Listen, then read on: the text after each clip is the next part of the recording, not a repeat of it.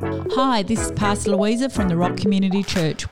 Thanks for joining us today in our Bible reading plan. Our hope and prayer is that you discover more of who Jesus is.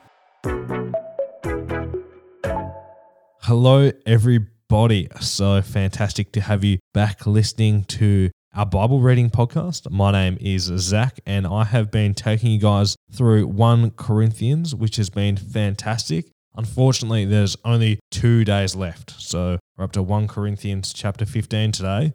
Without further ado, let's get into it. The resurrection of Christ.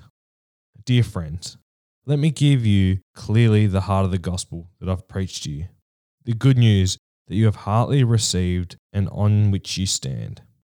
For it is through the revelation of the gospel that you are being saved. If you fasten your life firmly to the message I've taught you, unless you have believed in vain, for I have shared with you what I have received and what is of utmost importance. The Messiah died for our sins, fulfilling the prophecies of the Scriptures. He was buried in a tomb and was raised from the dead after 3 days, as foretold in the Scriptures. Then he appeared to Peter the rock and to the 12 disciples. He also appeared to more than 500 of his followers at the same time, most of whom are still alive as I write this, though few have passed away. Then he appeared to Jacob and to all the apostles. Last of all, he appeared in front of me, like one born prematurely, ripped from the womb.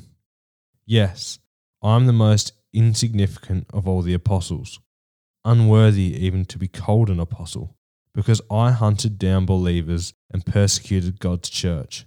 But God's amazing grace has made me who I am, and his grace to me was not fruitless. In fact, I worked harder than all the rest, yet not in my own strength, but God's. For his empowering grace is poured out upon me. So this is what we have all taught you, and whether it's through me or someone else, you have all now believed the gospel. The importance of the resurrection. The message we preach is Christ, who has been raised from the dead. So how could any of you possibly say there is no resurrection from the dead? For if there is no such thing as a resurrection from the dead, then not even Christ has been raised. And if Christ is not raised, all of our preaching has been for nothing, and your faith is useless. Moreover, if the dead are not raised, that would mean that we are false witnesses who are misrepresenting God, and that would mean that we have preached a lie, stating that God raised him from the dead, if in reality he didn't. If the dead aren't raised up, that would mean that Christ has not been raised up either.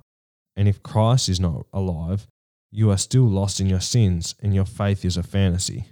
It would also mean that those believers in Christ who have passed away have simply perished. If the only benefit of our hope in Christ is limited to this life on earth, we deserve to be pitied more than others. But the truth is, Christ is risen from the dead as a first fruit of a great resurrection harvest of those who have died. For since death came through a man, Adam, it is fitting that the resurrection of the dead has also come through a man, Christ. Even as all who are in Adam die, so also are those in Christ will be made alive, each one in his proper order. Christ, the first fruit, then those who belong to Christ in his presence. Then the final stage of completion comes when he will bring to an end every other rulership, authority, and power, and he will hand over his kingdom to Father God. Until then, he is destined to reign as king until all hostility has been subdued and placed under his feet, and the last enemy to be subdued and eliminated is death itself. The Father has placed all things in subjection under the feet of Christ, yet when it says all things, it is understood the Father does not include himself, for he is the one who placed all things in subjection to Christ.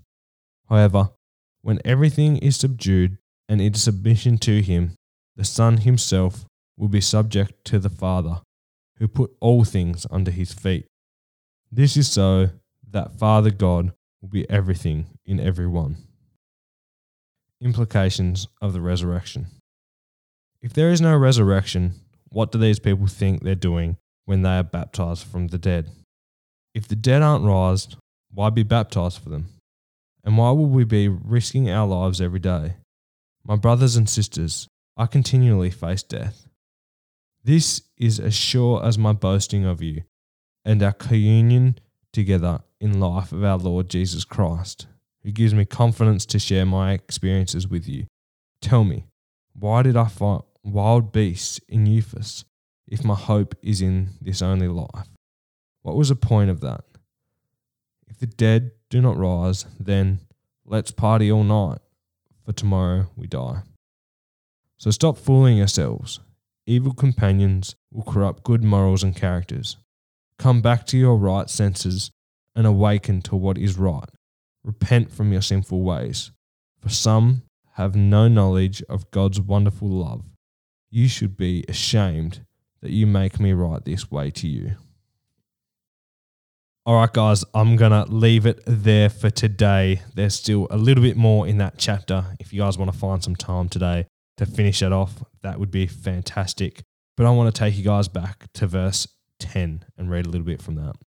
But God's amazing grace has made me who I am. And I want to leave you with that thought today. How has God's grace shaped you into the person you are? And maybe we just need to thank him for that.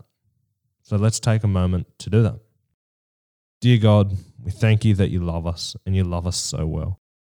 We thank you for the grace that you showed us throughout our whole entire lives, God. And we thank you that that has shaped us into the person we are, God. I pray that we can keep shaping into the person that you want us to be, God. In your name we pray. Amen. All right, guys, have a fantastic day, and I will speak to you tomorrow, I suppose. Until then, hooroo. Thanks for joining us today in our Bible reading plan.